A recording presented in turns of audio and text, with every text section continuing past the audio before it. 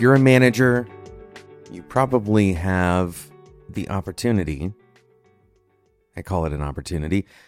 Sometimes it feels like the burden of recognizing when someone on your team is underperforming.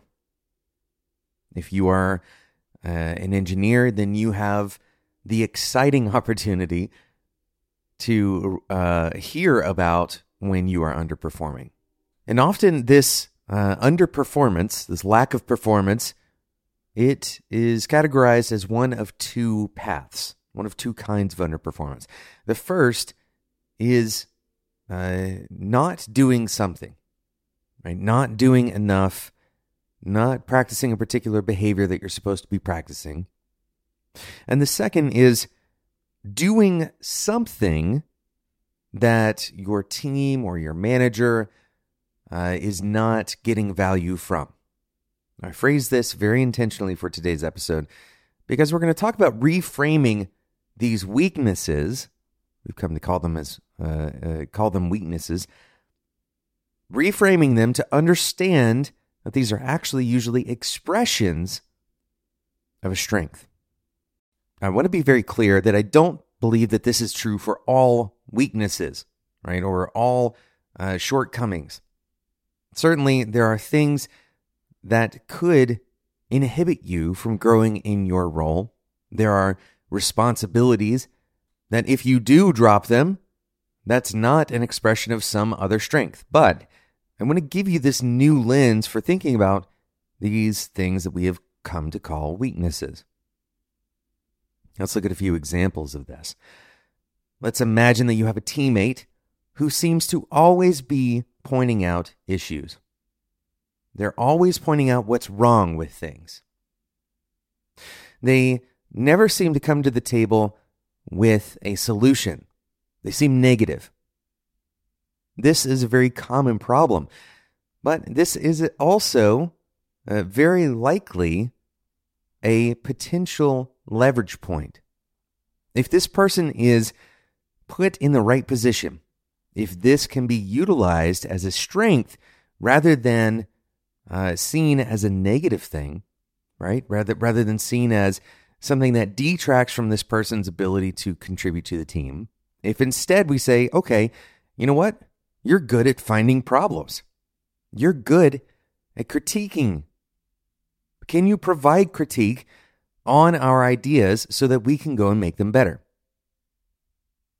Now, recognize what we've done here.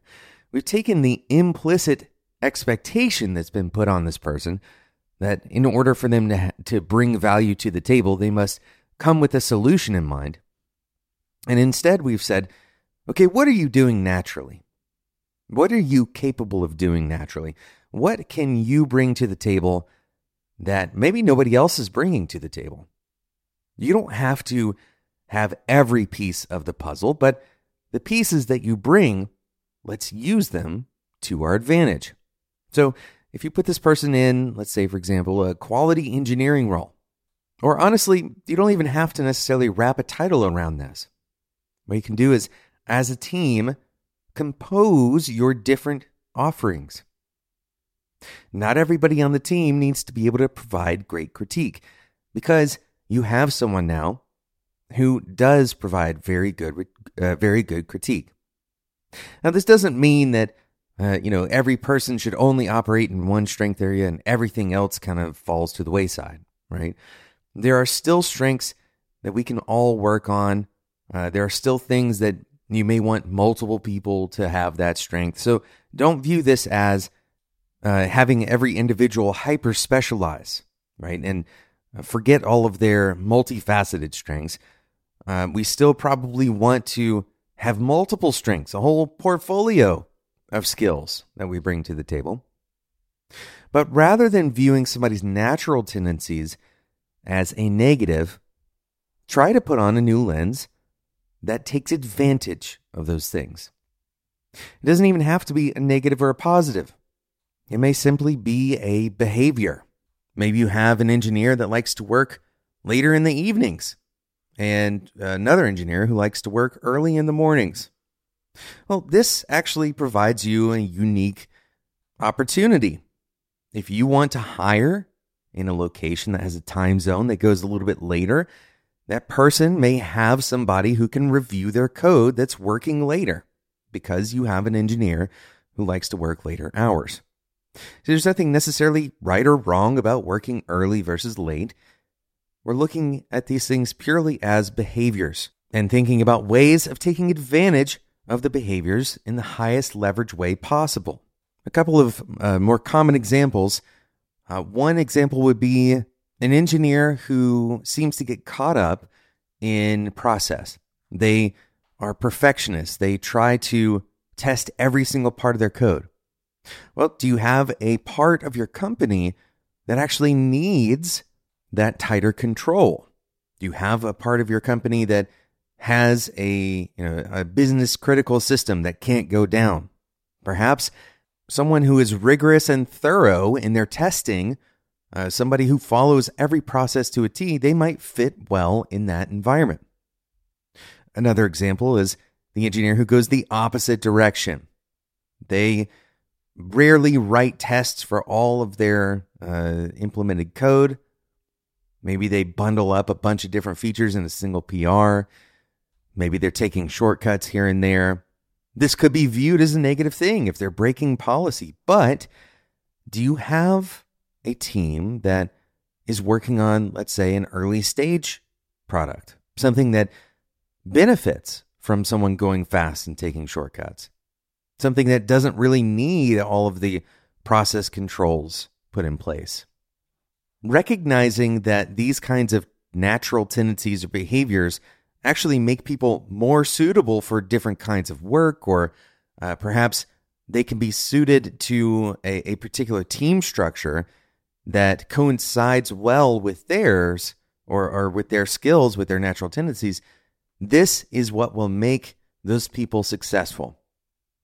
The common answer here is to try to improve the behavior, to standardize it in some way, to bring up the process for the person who is most lax, and to try to turn down the process for the person who is most hardline.